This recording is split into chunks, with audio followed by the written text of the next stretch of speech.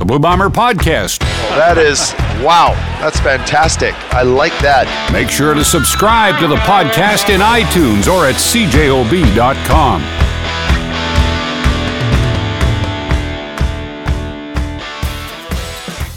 It has been said that the Canadian Football League season doesn't really begin until the Labor Day weekend. We may have seen exactly that this past weekend. 4 exciting games from coast to coast.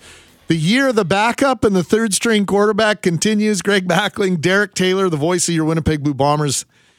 It's the Blue Bomber Podcast. And, you know, before we extol the virtues of Jake Dolegala and everything that's happening in Edmonton and in Calgary, Jake Meyer looking pretty good again, as is Trey Ford. We got lots to discuss here.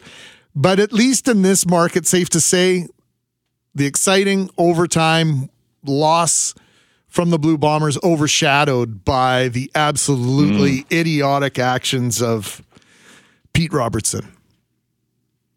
Just ridiculous. And there's so many ways to talk about this, but just think about this play.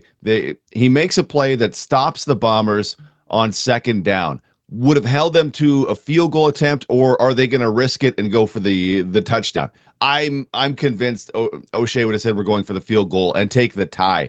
He then headbutts Zach Collaros in the face. Automatic first down. Well, not automatic first down, but first down and touchdown, and put his team in a hole. That was set up to be, it so rarely happens, but one play that loses a team the game, that was going to be the one. And it was seconds after the play was done. There was just no reason or excuse for doing something quite so dumb.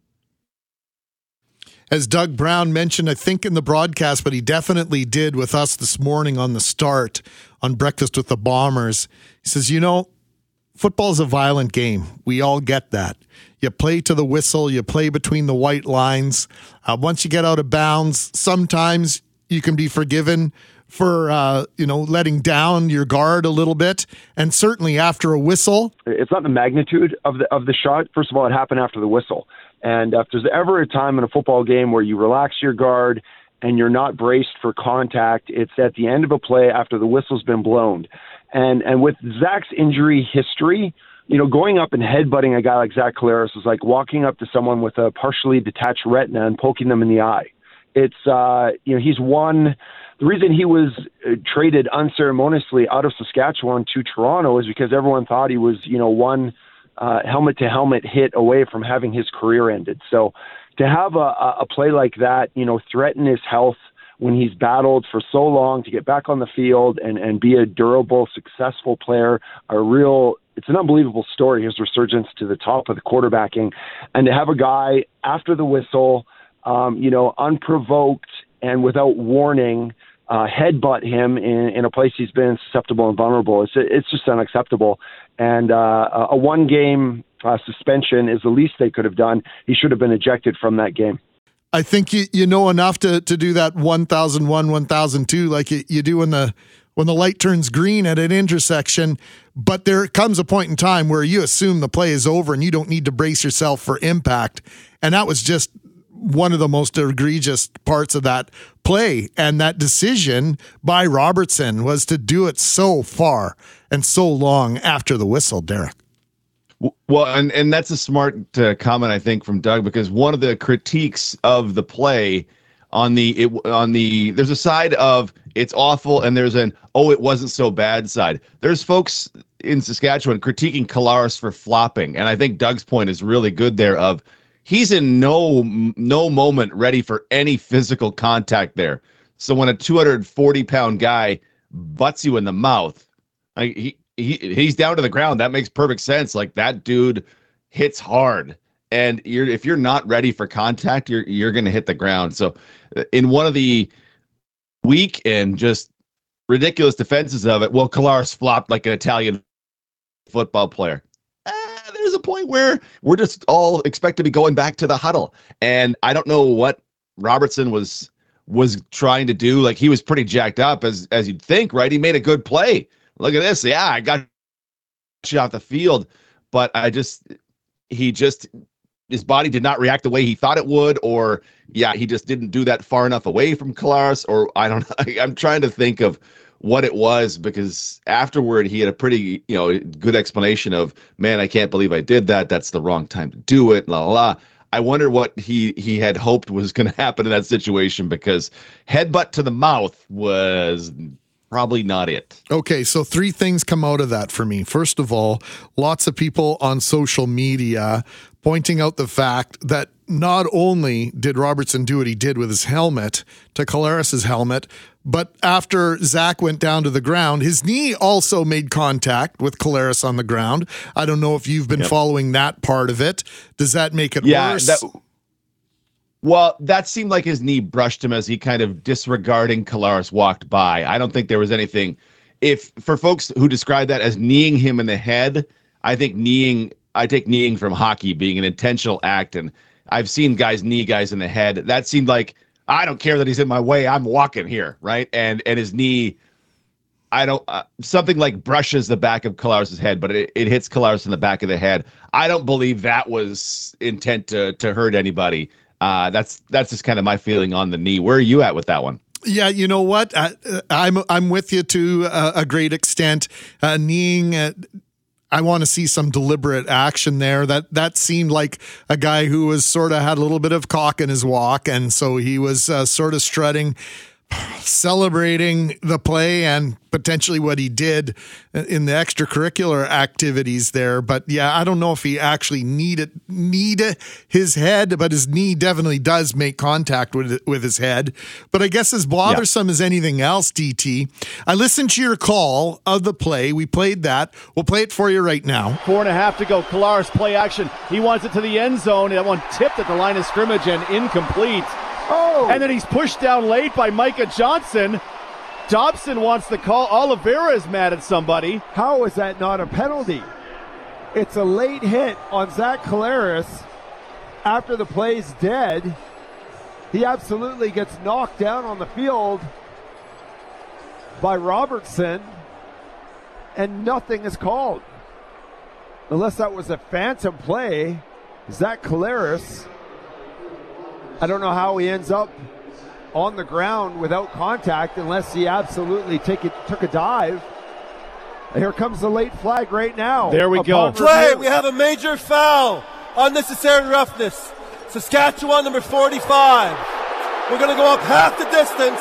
It's going to be first down for Winnipeg. So you didn't see this, at first either. So can we forgive the on-field officials for not seeing what Robertson did to Collaros in the aftermath and post play?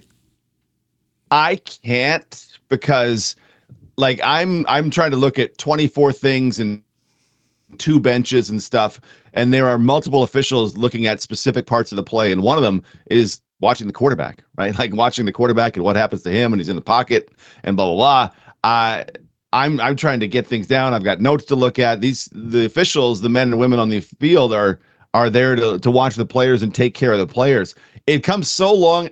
Maybe the one thing I could say is it comes so long after the whistle. Who expects something like that to happen? And that official may well have some other duties as assigned, but it was shocking to me that it wasn't caught in the moment. And it's still surprising to me that it wasn't caught in the moment, because I feel like, and I don't know how the officials operate, you need to keep your eyes on the quarterback. If we're going to say we protect quarterbacks in this game of football, you need to keep your eyes on the quarterback until we get going again with the next snap, and then be watching him again. So yeah, it's that I missed it is not, to me, not a total surprise. I wish I hadn't, but not a total surprise with all that's going on. Oh, is the kick team coming on now? What's happening here? Oh, Collaros is on the ground and people are trying to rumble. And we saw a fair amount of that, right? We had at least in 2 circumstances where there were offsetting unsportsmanlike conduct penalties. So you wonder if the officials maybe lost control of the game somewhat at other points in it. So that aside, how surprised are you in retrospect, or maybe at the time, that Robertson was allowed to stay in the game? I mean, I don't know what section of the rule book I would cite to justify kicking Robertson out of the game, but it looks like something that shouldn't be tolerated, and the guy should have to go and take an early shower for. Yeah, you'd say something about dangerous and intent to injure, and you'd give them a 25-yard penalty, and you would throw them out of the game. Is I think what a good number of Bomber fans wanted in that situation. Ultimately, the yards have zero impact, right? It ended up being first and goal at the 1, and it was a 2-yard penalty or whatever it was, a 1.5-yard penalty was ultimately it. But the officials, this one, I don't know. I haven't seen back yet and seen when the flag came in and where the flag came in. It felt super late, but was that an official having a problem getting it out of their pocket, or did the call come in from Toronto to say, hey, by the way, that's an awful penalty? It could have been an ejectable one, but it just I don't know what I would say. It's I always go back to the standard that soccer would use, and people have fun with me for soccer, but soccer talks about things that are careless, that are reckless, and that are dangerous. And that's how they enforce certain infractions. Was it careless? Was it reckless? Or was it dangerous? And I kind of bounce between. I could see points of this wasn't careless on Pete Robertson's fault. The kneeing thing might have been careless on his part. This was somewhere between reckless and dangerous. And I think it's probably more reckless than anything else. So I wasn't sure. Doug was saying this guy needs to be suspended. I was caught between, is this max fine or is this a suspendable one? And is it suspendable to prove a point, or is it suspendable because it deserves to be on its face? I didn't know where I would ultimately go in that. I was open to be swayed on that, and I think the way the CFL finally does rule, I'm like, okay, I could see that, and I can appreciate that decision. I'm surprised to hear you say that you weren't certain whether the CFL would take the action that they did, just because you couldn't justify it in your own mind, wasn't, right? Oh, not at all. In fact, I think Zach probably more surprised that he won't be facing Robertson next week, who also, by the way, leads the Rough Riders in sacks. So the whole idea that this has overshadowed what was definitely a terrific game, the first overtime Labor Day classic between these two teams in the storied history of this game, really overshadowed. Jake Delegado. How am I saying his name? Jake Dolegala. Dolagala. Yeah, there's Jake. He's Jake. Well, it's a pineapple, right? Dole Gala. Apple, pineapple, go. Apple pen, pineapple. You know where I'm going from. Dolagala at 326 yards passing. He was a little quiet in the third quarter, but for the most part, went in and did a job for Sasky. Yeah, and it was surprising based on some of the early stuff, right? He overshot some balls, they try to stretch out the Bombers defense, and he threw it 5 yards over this guy and 9 yards past this guy, and well out of bounds to this cat. No, there's an out route to Jareth Stearns, and he sails it to the moon. You go, ugh, this is not great. But man, I kind of expected more. I expected that to continue kind of throughout the game, was my impression, because Dolagala had 54, whatever it was, pass attempts this season. Not a lot of film to watch, but they kept with those out routes, and he put them relatively on target. They eventually ding one over the middle, and you're like, okay, well, that was a good ball too. And he improved as the game went along. I have no idea what that says for him long term, but as that particular game went along, he found he had some time in the pocket on a lot of plays, and he got a little better and got a little more accurate. I assume the plays they called were, maybe a little safer and a little more of what he needed in that moment, maybe more to his skill set. And then by the time the Bombers were able to generate some pressure, they did get him to the ground, I think 3 times, but Dolagala could maneuver the pocket a little bit and slide and step up, and you went, this was a really nice performance from a quarterback that I kind of went in not knowing much about, other than Saskatchewan had decided for a couple of years, this guy is our third best quarterback. And for him to have that performance and to be totally unfazed in overtime, like that offense just walked down the field in overtime, touchdown, 2-point convert, good luck Winnipeg. that was a really impressive performance from Dolegala. It's not the Rocky Butler category of I hope not, because man, you should see Doug cringe when Rocky Butler gets brought up in the pregame show. But that was a solid performance from a young QB. So do you have concerns? I know I have a little bit of concern with regard to, the Blue Bombers trying to jump the ball and trying to, Demario Houston, God bless him. Oh. That's a 65, 66 yard pickup that really, Demario's a very good open field tackler. Let that guy catch the ball and take him down. Yeah, that was, we were talking about second down from their own 4-yard line with Saskatchewan. And if that ball gets knocked down or it's not a first down, they're punting from a trouble spot, right? And I'd have to check, but I don't think the depth of that throw was going to be automatically a first down. I can be mistaken on that, but in the moment when he undercut that and you went, there is nobody within yards of this guy and he is going to roll a long way. I went back to one of the critiques I have of Riders cornerback Nick Marshall of your risk reward meter needs to be on point when you're a professional football player. If you pick that ball off, okay, you have this much chance of picking the ball off and it would be great.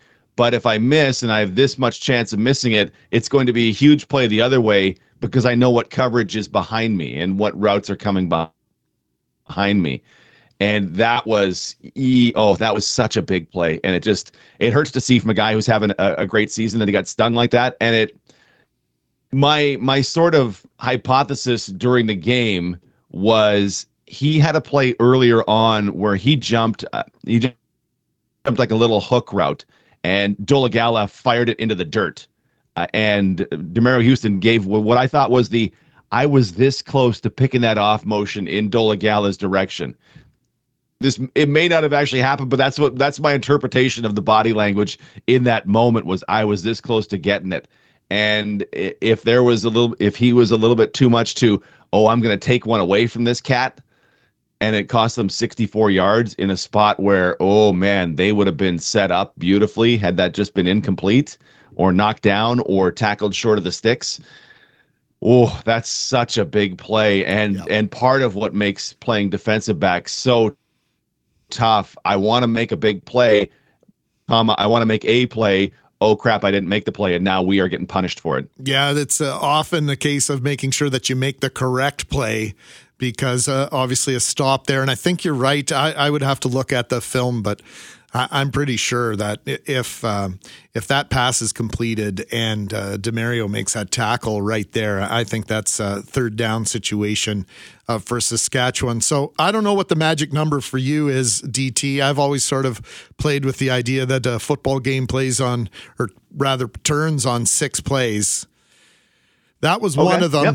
That was one of them. Yes. Jamal Parker and his decision twice to let the ball bounce around near the Blue Bomber goal line and ultimately surrender the Rouge in both situations. Is that a coaching situation? Is that an inexperience? Or did Parker ultimately do exactly what he's been told and taught and coached to do?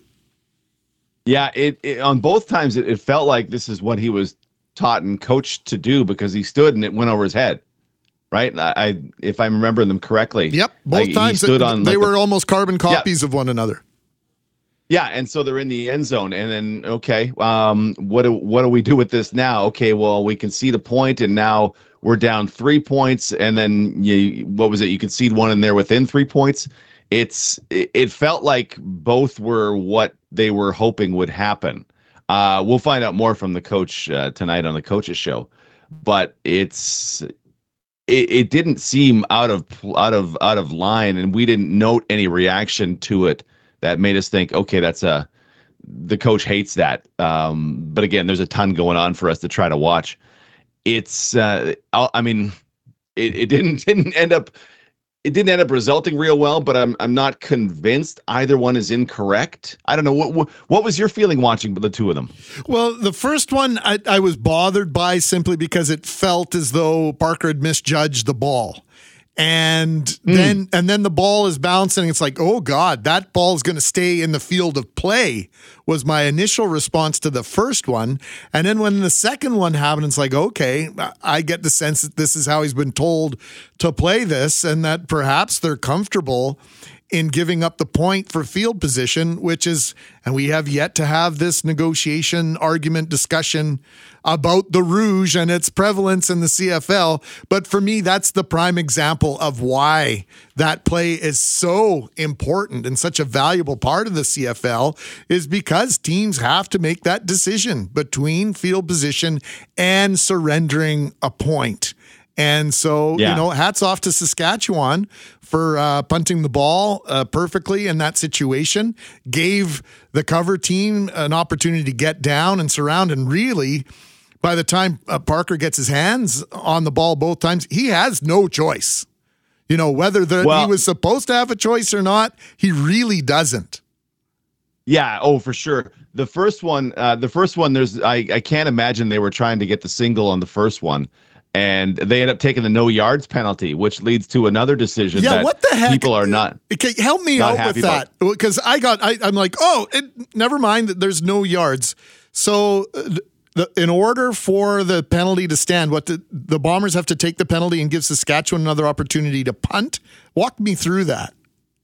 No, so it's no yards. Parker picks it up, guys within the 5-yard halo. It's a no yards penalty. To my reading of the rules, that penalty, if you choose to accept it, is enforced from the 10-yard line because the foul happened in goal. It's enforced from the 10-yard line. So my understanding is you can have the ball, no point allowed, 1st and 10 at your own 25, or you give them the point and you get the ball at the 40-yard line. You give them the point, they now have a 3-point lead. That's an expensive, it would be 20 to 17 yards. Well, but Mike O'Shea does enjoy field position, and he's made decisions like that before this because he'll also feel like, we can pick up a point somewhere else in this game. Is one he'll use in certain situations. When we talk about going for 2-point converts, they're up one and they go for a 1-point convert. His response has been, well, we can, in this game, especially if there's a game with wind, in this game we can find another point. And they go, okay, well, I get that. So I think Osh really believes in field position. So in that one, as I understand it, he's exchanging 15 yards of field position, but giving up a point. And I get that. That probably computes. That's probably the value of 15 yards is probably 1 point. And there's still a whack of time left at the time of the first decision. And then what do they do with that field position? They walk down, jam it in the end zone, and they then take a 4-point lead. And you go, well, 4 points is pretty safe. Until Corsac. Go ahead, G-Mac. No, I was going to say, you're right. The 4 points should be safe. One of my boys said, Dad, it's actually probably better that it was a 3-point game because the way Saskatchewan was moving the ball, they were likely, if they needed the touchdown, my boy, who is pretty good at figuring these things out, he says, and they're probably getting that touchdown. So the game might not even be going to overtime if Saskatchewan's in that 4-point deficit situation. I mean, that's all conjecture, but I tend to agree with him based on how things were going down the stretch. Yeah, and then the second one, I do need to see it again because Saskatchewan now down. Were they actually? Oh, they were down. Saskatchewan's down 24-20. Right. And God bless the CFL for not really having times on the play-by-play of this one. 2:52 left in the game. Punting from midfield. Corsac hammers it into the end zone, and that one I could absolutely believe you're hammering that ball to try to get the single point, which makes me think, hey, the Riders maybe shouldn't give that one up, but they do give it up. They get the ball at the 40, and then in that one, I would wager that that Osh trusts his defense, right? Because hey, we get the ball, we've run out the clock in this situation, so we feel like, and our offense has moved it pretty well the previous time, so I think we're probably okay here. They end up going 2 and out because Nick Marshall does a great job to break up a pass to Kenny Lawler.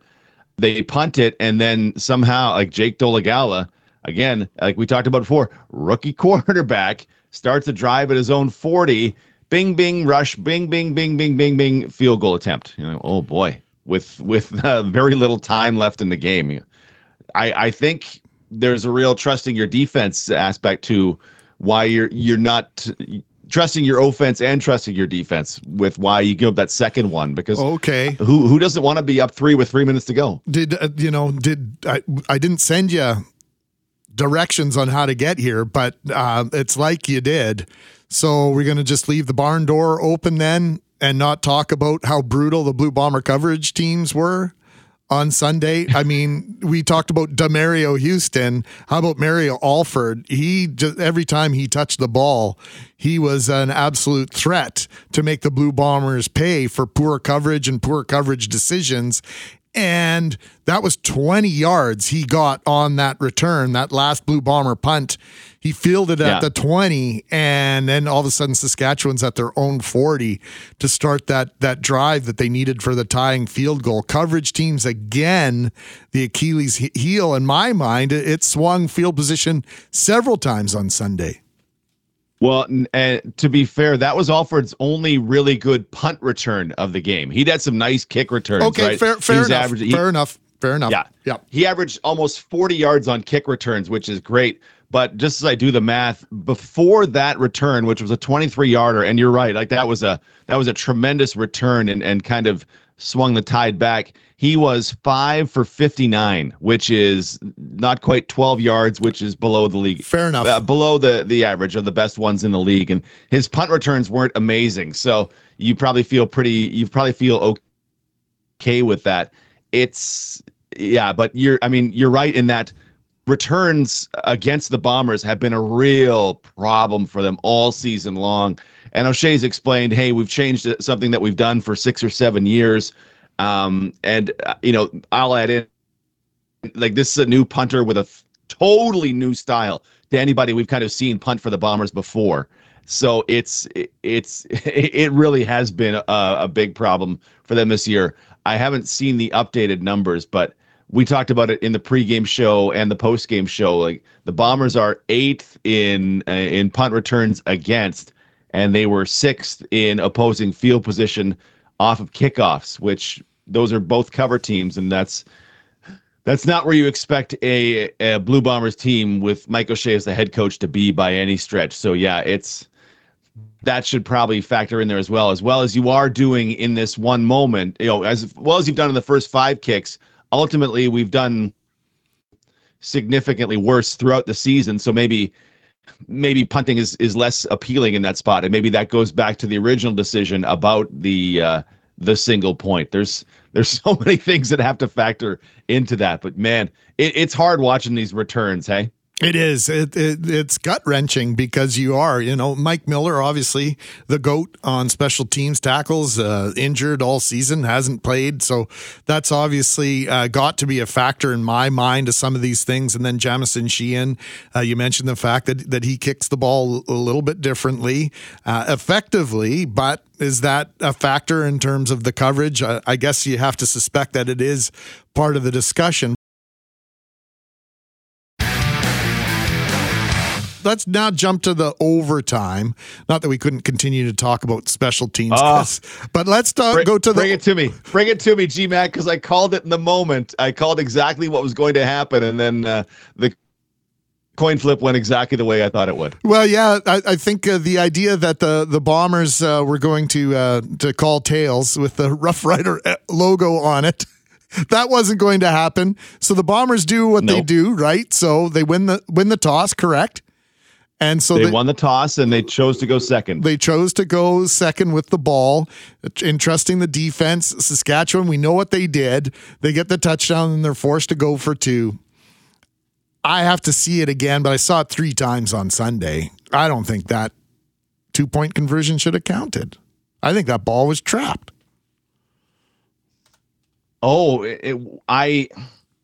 There were so many decisions that I haven't seen this one back. I wonder if I can cue it up while we're talking. I thought in the moment that it was a catch, and then all scoring plays are reviewed, right? So the CFL must be saying, "Hey, we thought it was a catch at the time, and upon review, it was a catch." I can definitely see how you get there, though. Yeah. So in terms of what the Bombers allowed Saskatchewan to do, or what Saskatchewan was able to do in scoring that touchdown, I mean, the Blue Bombers score on one play. Fantastic. But what about the Blue Bombers kind of getting shredded by Dolagala again? Yeah, that overtime drive was incredibly impressive and for us incredibly heartbreaking, because I just didn't think Saskatchewan had it in them. They didn't have half their offense, right? They had zero run game in this game, and yet they were still able to. That overtime, the bing, bing, bing, boom, and they're in. Oh, 2-point convert. Like, 2-point convert should be a stressful situation for a young QB. Boop, no problem. And you're down 8, and I wish you the best of luck.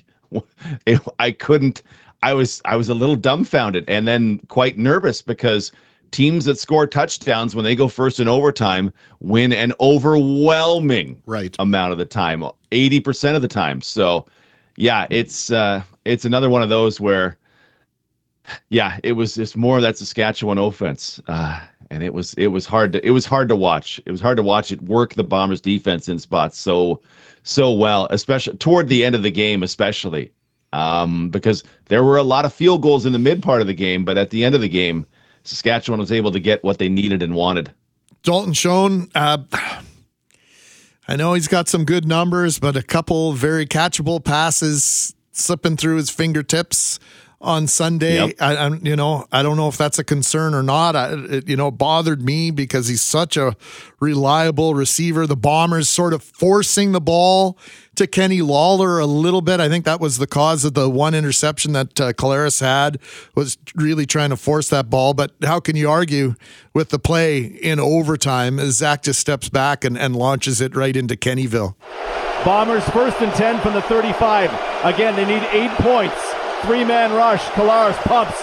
Collaros throwing it up deep, open for the touchdown. Kenny Lawler got in behind Jeremy Clark. There's the touchdown. And now they need the 2-point convert to tie and force a second overtime. Yeah, and that was one. The one in regulation, the interception felt like the one from the week before of, oh, there's bracket coverage, like there's a second guy there, and okay. In overtime, he's one-on-one with Jeremy Clark. If he's even, he's leaving, and bam, it was just a perfect pass, dropped right in the bucket, and touchdown Bombers. One play response. Oh my gosh, how exciting was that one? That was incredible. Yeah, well, so 32-30 the final. There are so many places we could take this discussion, but let's let people have some time today to digest all this as we look ahead to Saturday. And Brett McGarry, we were texting back and forth yesterday and during the game we were texting back and forth yesterday on the holiday Monday when the CFL announced that Robertson was indeed going to be suspended for that one game. And he said, well, do you think that's out of concern for his safety, that the Blue Bombers might go out there and seek retribution? In hockey, I would 100% say, yeah, that might be part of it, is keeping the guy safe. But that doesn't seem to be a thing in football unless I'm very naive. No, and I'm with you, and not Blue Bomber football, right? There was one of the critiques, as we talked about, there was just a range of opinions about the hit and what happened. But one of the critiques was, well, why didn't a Bomber go after him? When you watch it, Chris Kolankowski is mad. He is irate. But Brady Oliveira steps in and says, no, we can't do this now, because, if we do this, Brady, you can envision what Brady is trying to emote, whatever he's saying. But if you take this penalty, we're moving 15 yards back or whatever, and or they're doing the play again or some nonsense. You can't be giving up 15 yards here. We just can't do it. So everybody relax, and that's how it should be, right? Like, be mad. But what's the benefit of, if someone goes and socks Pete Robertson in the mouth? What's the benefit of that? Well, I stood up for my teammates. Yeah, but you cost your team, right? I mean, you're trying to win a football game, so you can find another way to someone can chip Pete Robertson and really drive him one in the ribs, or you can do something legal to do it. the critique that, well, why didn't anybody attack attack in quotation marks Pete Robertson? Well, because it's smarter to not. Well, and the goal is to win the game, not to get revenge. Yeah, the number one way to get back at a guy for doing an a-hole move like that is to beat him. You want. Yeah, that's fine. We'll just go out and we'll win the game. And I know that seems and feels a little passive to some folks, but that's really the way the game's been played more often than it's not. Well, because football. Everybody. This is one of the things I said during the broadcast. Everybody's tough playing football. Like what it would take to get on. I feel like a lot of us feel like, I could go and play some football, but can you play the next week? And can you play the next week? If I go out there and play football with the boys at the park, like I'm out for 3 weeks because my body's so wrecked afterward, right? Sure. But can you play the next week and the next week? And can you do what it takes? Do you have the mental toughness and the physical toughness to do what it takes to play week after week? Everybody who plays football is incredibly tough. You don't have to. You don't got to prove it. I don't got to prove it by shoving somebody or doing something illegal or getting in their face or chat or yelping at them. If that's not your style, I don't think there's any benefit to look how strong I am on the field. It just doesn't. That doesn't make any sense to me. And it's the way. We glorified football when you and I were growing up. Oh, look at this. Yeah, they're fighting. Oh, he's swinging a helmet at him. That's great. No, that stuff's kind of gross now. Sure. Like Duke Williams is super tough last year in pregame when he's throwing helmets at Shaq Richardson. That's tough.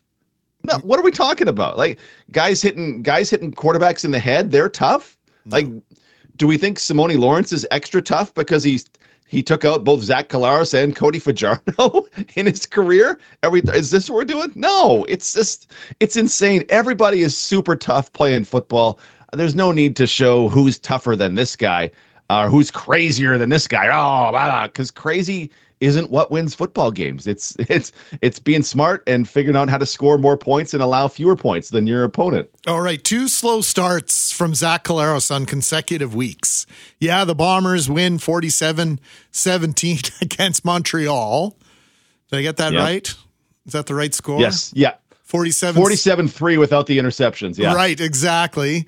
And then with 3 minutes left in the first half on Sunday, Zach had 1 completion for 5 yards. Almost went an entire half without really any passing yards. That first drive for a touchdown really saved Zach's day, his statistics, and maybe we're having a little bit of a different conversation today. Maybe the headline is, what the heck is wrong with Zach Collaros? And it wouldn't be wrong, and it's one of the things that gets glossed over because of Pete Robertson doing what he did. But yeah, like it was what leads to the slow starts. I have no idea, but I can tell you, like there was one point where he was 1 for 5, and the only completion was that little flip, which is essentially a run play to Nick Dembski, where he drops back and he flips it a yard ahead of himself, and Dembski picks it up as he's going by, and boom. It was shocking, and you hate to deny Saskatchewan any credit for that, and they absolutely deserve it, but this offense is much too powerful to be held down like that. Brady was crushing it on the ground already, and they were unable to get anything in the air. Schoen had a drop that just went, oh man, there was none of that last year, and that's at least 3 or 4 this year where he should have. It could have made a big play, and it bounces off his hands. And there was no Kenny Lawler quite yet. That whatever was happening with Kenny, like whatever the coverage was with Kenny, is what I mean in that spot. And man, Wally was the guy to score the first touchdown. Right. Wolotarski. Yep. Okay, Wolotarski on Marshall was the first touchdown of the game. Unexpected. So yeah, it's a puzzler. It's puzzling with this much firepower and the ability to protect Collaros. And oh, by the way, the ability to run the ball better than any team in the CFL. How are there single digits at halftime? How is every half not at least 14 points? they playing possum a little bit here, DT? There is the concept of not showing too much.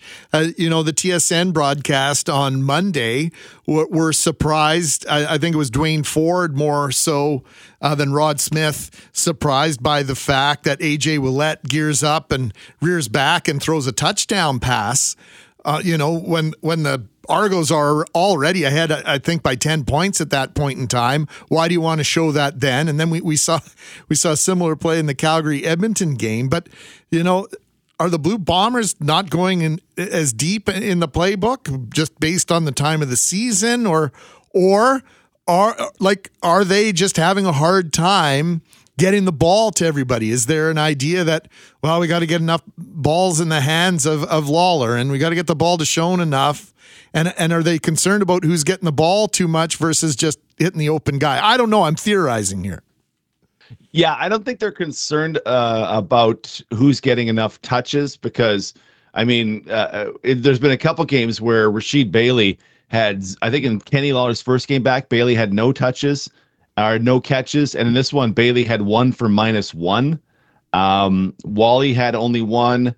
Boop, boop, boop, boop. So every one of the 5 starting receivers had none. There wasn't any Greg McCrae in this game apart from 1 backfield carry for 2 yards, but you still see the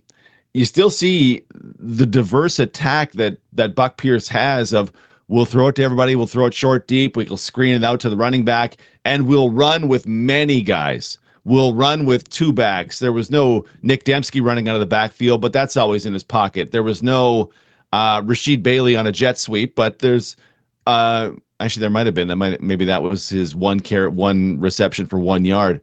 But there's Buck and the offense are incredibly diverse in my mind, and you have these options to take whatever is available in that spot. Oh, you're going to do this? Well, we're going to take this because we can, and we've done it before, and we are really good at it because we've been doing it for years. So I don't think Collaros was under an excessive amount of pressure versus other games. It wasn't, we're going to rush 5 and 6 and 7 and kill you.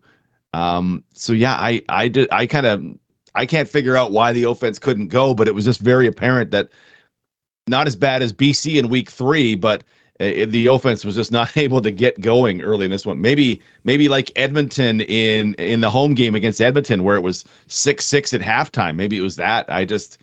Some weeks are weird, man. There's no question. That's the extent of what I can come up with. Is some weeks are weird. You sound like my father-in-law. He just says, I know what it is. It's one of those things. And it's like, okay, Dad, thanks. Thanks for the insight. So at 5 and 5, I hope they know what it is. Yeah, me too. And I suspect that they have some theories, but I'd like to see some proof of maybe a change in attack and tactics. Last week we acknowledged that Labor Day doesn't matter.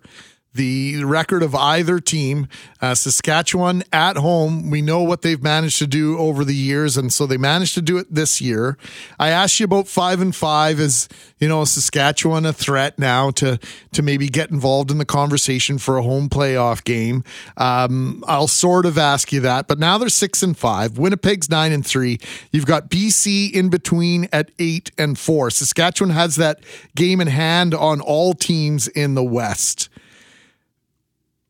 I don't like the idea of a must-win situation for the Blue Bombers, but I got to say, for them to lose on Saturday and a win on Saturday, both are going to be a statement of a different sort in my mind. Oh, yeah, for sure. And, when you think of it long-term, they have to they could lose this game, and then if they match BC the rest of the way and win the game in BC on October 6th, the Bombers get first place.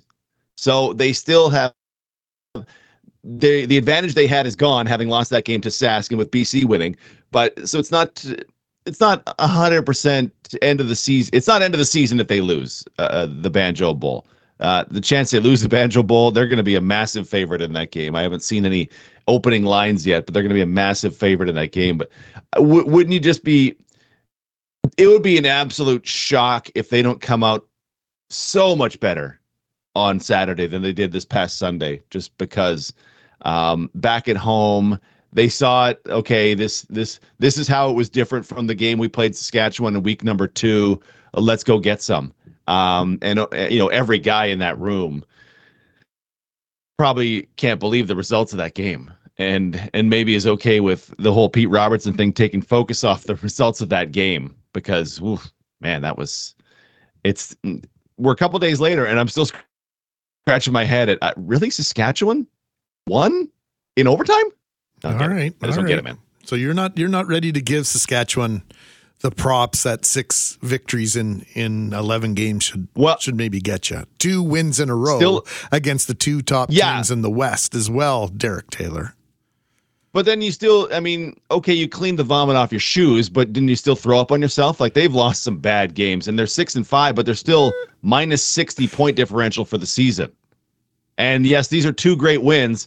There's still 2 wins back of BC with a game still to go against the Lions. That series has been split so far. They got a long way to go to host a playoff game. But it's still a SAS team that beat Edmonton by 1 point by 12-11. The 12-11 game where Trevor Harris had to heroically carry 11 other guys down the field late in that one. They didn't. I was talking to one of my buddies in advance of it, and what is Saskatchewan going to be able to score against the Bombers? You think, they put 34 up last week, but then it was 12. 26 against a bad Ottawa team, 13 against Toronto, 9 in a game against the Lions. This is a team that hasn't been good for some time, and maybe Dolegala is a changing, a factor that changes a bunch in this one. And going forward, they are in fact set until Trevor Harris returns at quarterback. Our guest Daryl Davis of the Leader Post in Regina in the pregame show said, "Yeah, it's got to be Dolegala." He said, "I'll riot, and if it's not Dolegala until Harris is ready to go." Maybe they are, but they're in quite a substantial hole, and the rest of their results haven't held up to what the last 2 weeks have been. And the last 2 weeks have been awesome. If you beat Winnipeg and BC in back-to-back weeks, those are awesome results for any team from Edmonton all the way up to Toronto. So props to SAS for that, and plus 500. But still, they've had some. They lost to Montreal by 29. The team the Bombers should have beat by 50. 2 weeks in an NHL season is 6 or 7 games. If you go undefeated in 6 or 7 games, I don't really think it necessarily matters what you did early on in the season. I think you're turning heads at that point. And you know me well enough to know I'm not ever bending over backwards to give credit to anything that happens in Saskatchewan, whether I approve of it or not.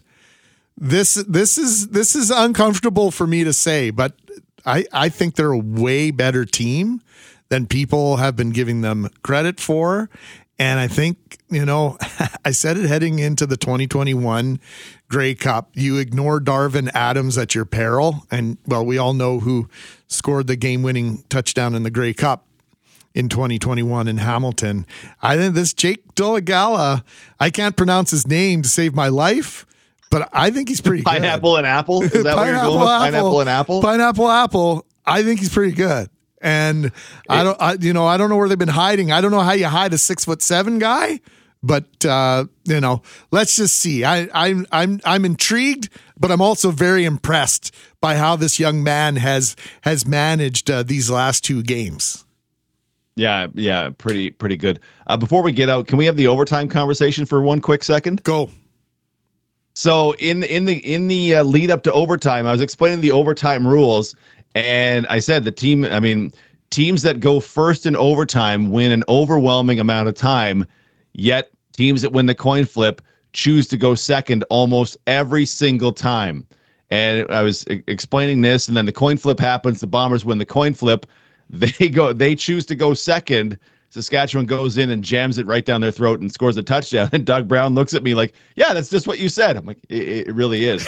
So I never, because there was so much to talk about, I didn't throw it out in the post-game show. But teams that win the coin flip, I've been able to dig back in the record books and find out on 32 occasions who won the coin toss and what they chose in overtime. Okay. 32 times coin flips were won. Only once did a team choose to go first. Come on. And I don't have any. I don't have any idea why the Toronto Argos chose to go first in 2017, but they did. The other 31 times the team chose to go second. And we heard it in the postgame show. Coach O'Shea said, I like to have the extra down. You get an extra down when you go second, meaning we'll go on third down because we know what we have to do. So teams almost exclusively choose to go second, with Saskatchewan going first and winning this one. Teams that go first in overtime now win 62% of the time. And yet 99% of the time teams choose to go, 98% of the time teams choose to go second. But teams that go first win.